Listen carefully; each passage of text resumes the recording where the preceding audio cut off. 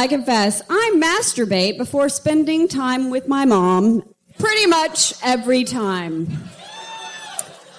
I know it sounds creepy, but it is the only way to find my happy place and avoid getting yelled at, strangling, or flat out bitch slapping her. She knows this. So now I no longer have to explain why I'm always late. Way to manage it. Oh my God. This podcast is intended for those 18 and over. If that's not you, please check out scarlettine.com and come back to this podcast when you are of age. Thank you for listening to the Bedpost Confessions podcast. Bedpost Confessions is an Austin, Texas-based monthly reading and performance series about sex, sensuality, and the steamy side of life. Between performers, we ask audience members to anonymously submit anything worthy of a confession, which is then read aloud by one of our producers. The performance you're about to hear by James Dean Jaybird was recorded on March 21st, 2013. A quick note to our listeners. Jay's piece exemplifies how painful childhood memories surrounding sex and family can produce feelings of shame and guilt. And often, art is a way we release these emotions so others can too. After all, sex can be powerful and beautiful, but it can also sometimes be difficult and dangerous. Bedpost Confessions is proud to support all of our stories, from the sublime to the wretchedly honest. Without further ado, here is James Dean Jaybird reading For Shame.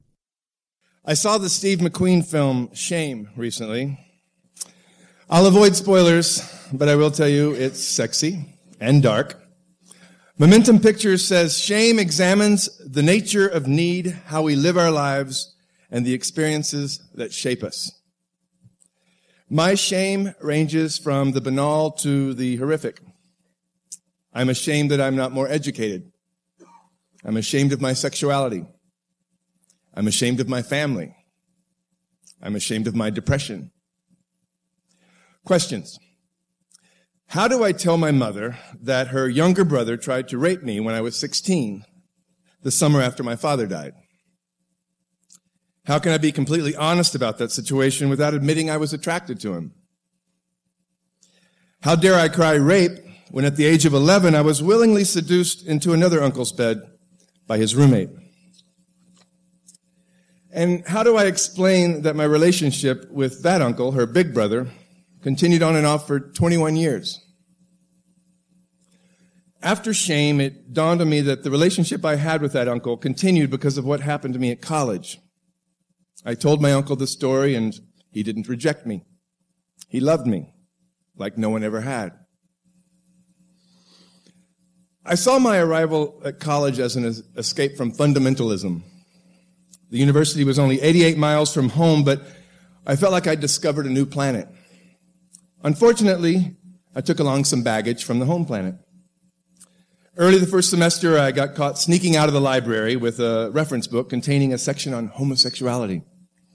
I hid it in the middle of my school books, not realizing that when I passed through the exit, all hell would break loose. Red lights swirling, sirens howling. What followed was a series of embarrassments. The discovery of the book by the student librarian, interception by an adult staffer, a written report of my transgression, including a statement that I was likely trying to remove the item surreptitiously because of the subject matter. Homosexuality was still bookmarked. I was also scheduled to see an off-campus therapist, which I was excited about. I would be cured, paid for by the state, thank you very much. Nobody the wiser. But after a couple of sessions, I wrote in my journal, this therapist lady is a quack. Instead of helping me be normal, she expects me to be okay the way I am. My roommate, Chris, seemed like an okay guy. Looking back, he was probably a sociopath. He said he missed high school football a lot, but also said he was happier in college because he could focus more on auto mechanics and marijuana. I didn't smoke the devil's weed, but didn't report him like I should have either because he turned me on. which I believed was the greater offense. Chris rarely wore more than boxer shorts in our room, and he left those on the bed when going to and from the shower, letting me know he knew I was looking. Shortly after the lights went out, I often heard him drooling into his palm and jerking off. I would lie there terrified. One evening, when I walked in from theater class, Chris threw back the covers and insisted I look. He had one of those plastic wine cups over his dick and balls, like a science exhibit. It had a sort of fetus in formaldehyde appearance, only way hotter. I gulped and looked away. He savored the power he had over me, but as is the sociopath's nature, eventually Chris crossed the line. In the second semester, he started sneaking out of our room with my journals. He and the other guys on our floor would squeeze into the dorm room next to the staircase and take turns reading aloud. I know because I caught them. Well, I discovered them. I heard my words mocking me through the door, but did nothing. Brian was my best friend in college. He was super skinny with curly blonde hair. His parents were as old as my grandparents, and they were Jewish, which made him exotic to me. He thought the fact that I had spoken in tongues exotic. The two of us shared a twisted sense of humor.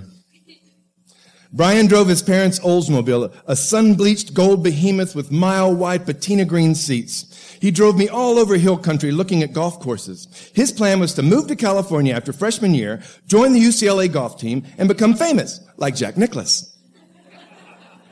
I decided I would move to California too, and go to the Burt Reynolds Institute for Film Theater, and become famous, like Burt Reynolds. Brian liked my idea as much as I liked his, and so California became our shared goal.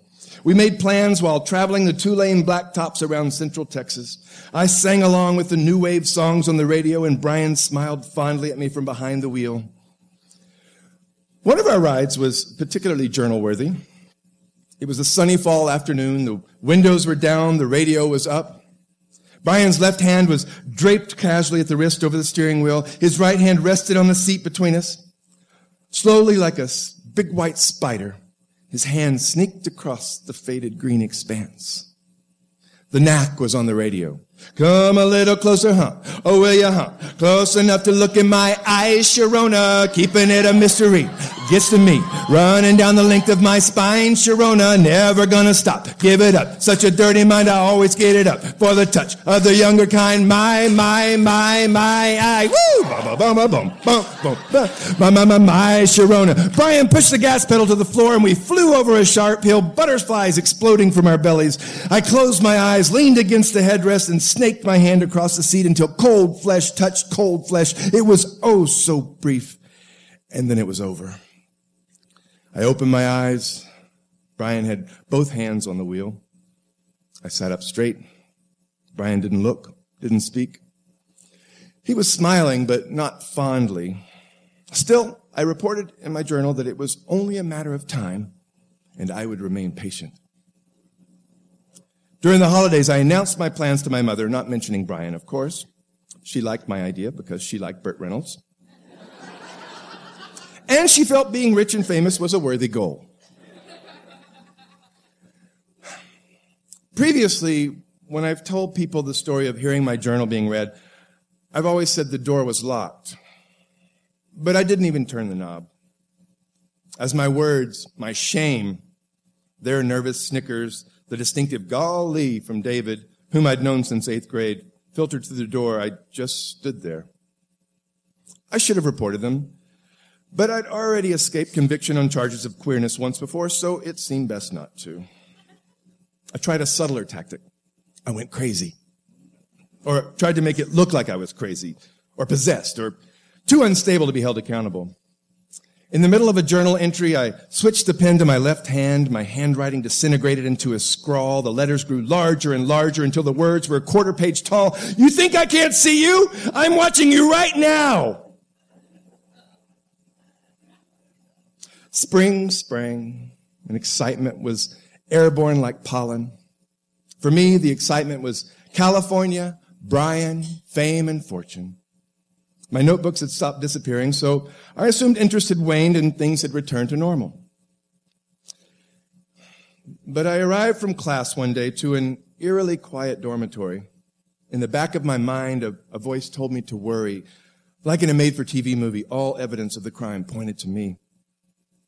I sat on the edge of the bed, staring at nothing, listening to nothing. The phone rang.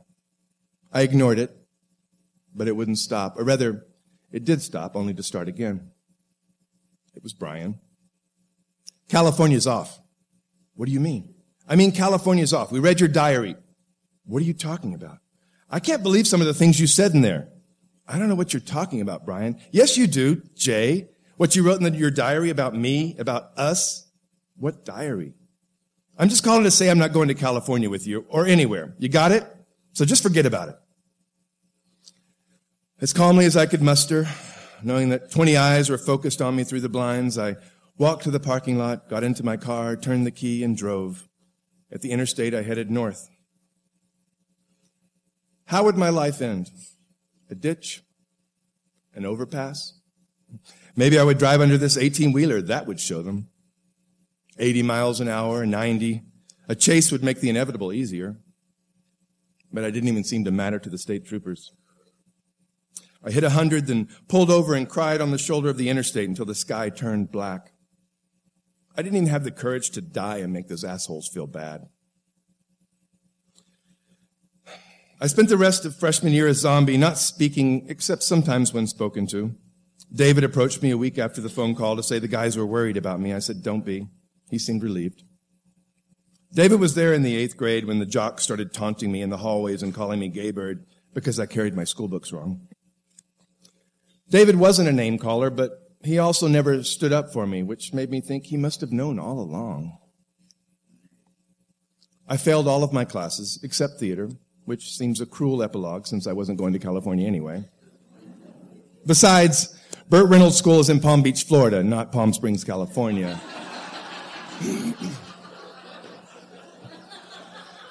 So, I moved in with my uncle, who was going through a second childhood, snorting lots of cocaine. His toupee stylist was a dealer.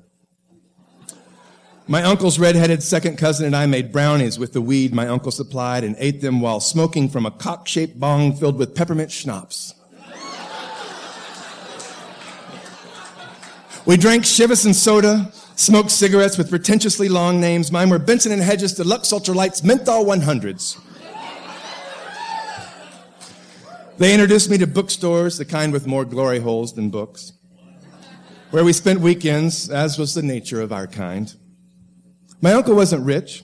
He made good money, but spent it just as fast as he earned it on out-of-town trips, theater, 3-star restaurants. In exchange, I sometimes returned the favor in bed. Eventually, it felt wrong, so I got a job, an apartment, and started hanging out at New Wave clubs. I had girlfriends who adored me and drug-induced nocturnal explorations with guy friends, neither of which felt totally right. Then I was married for a spell to a woman 17 years my senior. Her son, on whom I'd been crushing for a while, introduced us. She and I were both bisexuals. He thought our introduction might deflect my interest in him. He didn't count on us getting married. The marriage wasn't so much a farce as a cautionary tale. If you're a young man questioning your sexuality, a bipolar woman is probably not the best person to become entangled with.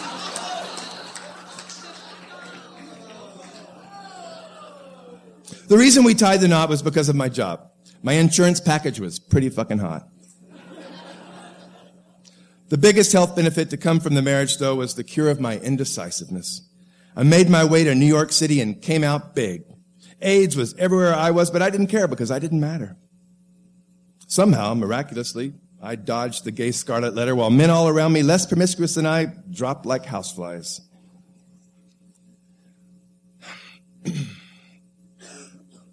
Fast forward to 2005. After a 10-year relationship, a career that edged toward fame and fortune, life on the road with a third partner, I was alone in Nashville, trying to reconcile and rectify my life, and decided to move west. I stopped on the home planet for a couple of months while my grandmother died. We held daily vigils, sang hymns, prayed, and waited. My evolution put my mother on the defensive, so I spent most of my time meditating, which was an affront to her spiritual sensibilities, even though she hadn't been particularly spiritual since my father died. Along came Hurricane Katrina to pit us against one another even more, this time in the arenas of compassion and cause and effect. Fed up, I decided to spend a couple of nights with my uncle, her big brother. His life also had plenty of twists and turns. His long-term partner had died in the past year, as had his cousin years earlier, of AIDS. Still, we managed to reminisce fondly about the fruits and nuts that grew on our family tree. At bedtime, my uncle stood at the door of the guest room, hemming and hawing, his hesitance palpable, like a child trying to work up the courage to ask for a toy. He confessed that he missed having someone to sleep next to.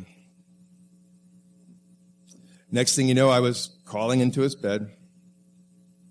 I tried falling asleep while he pulled me close. His groping hands produced an erection, and with no more invitation than that, he mumbled something and went for a Viagra. I rolled onto my back and stared at the portrait of him and his lover in matching sweaters, smiling down at me. The faucet ran, he peed, flushed, and as he plodded back up the hallway, duty and dread hovered over me like a hangover. My uncle pushed his medical miracle between my legs and humped me, sucked my neck, turned my face, and kissed me lovingly.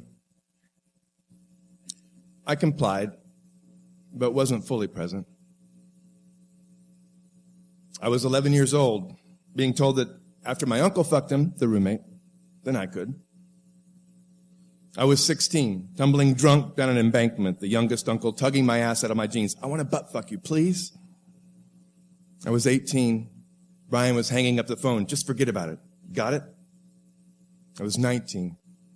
I was 23, 25, 30. I was sucking off guys in public restrooms, on subway platforms, and sticky black closets, foregoing condoms, certain I'd already gone too far, so who gives a fuck? Was this volunteer work, this sex with my uncle? Was this love? It felt like shame. The same shame that washed over me after Steve McQueen's film ended. I liked the film, by the way. I thought it was well made, thought-provoking. I liked how slowly it moved, so slow as to imitate life, the way the painful parts seemed like they might never end. Is this going to happen?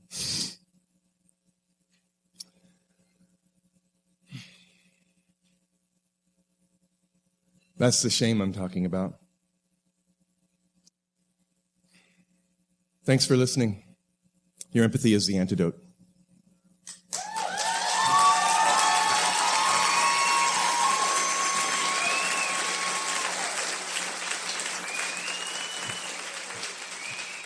James Dean Jaybird started writing around the age 13. He moved to New York City at 24, wrote plays, one of which starred RuPaul, and songs for a musical duo which landed him on Comedy Central and Jon Stewart's first show on MTV. Jay finds many outlets for performing in Austin, from traditional to experimental theater to an improvised disco band. His upcoming solo show is called, spoiler alert, This Is How My Life Ends. Bedpost Confessions is produced by myself, Mia Martina of the I Want Your Sex podcast at miaontop.com, Sadie Smythe of that'swhatsadiesaid.com, Julie Gillis of juliegillis.com, and Rosie Q of sayprettybird.blogspot.com. Podcast audio production by Ian Danskin at innuendostudios.com. You can find links to all of our websites and more information about Bedpost Confessions at bedpostconfessions.com. You can also confess with us at Bedpost Confessions on Facebook and Bedpost Confess on Twitter, where we tweet audience confessions. Chime in and add yours. Until next time, we'll leave you with a few other confessions from the audience. I confess when I go to metal shows, I purposefully stand next to the PA bass speaker and let the vibrations tickle my clit while I look at the band rock out. Rock out, indeed. I literally jam out with my clam out.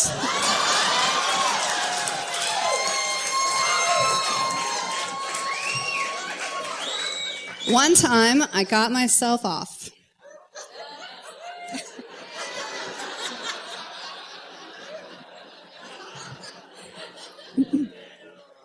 I confess I met a girl who hadn't had sex in 6 years. For some reason, I've been very tired lately. Yeah. I confess I recently fucked a girl against her Dodge Neon. In broad daylight. In public. It's the only time I've been pleased to be seen in the vicinity of a Dodge Neon.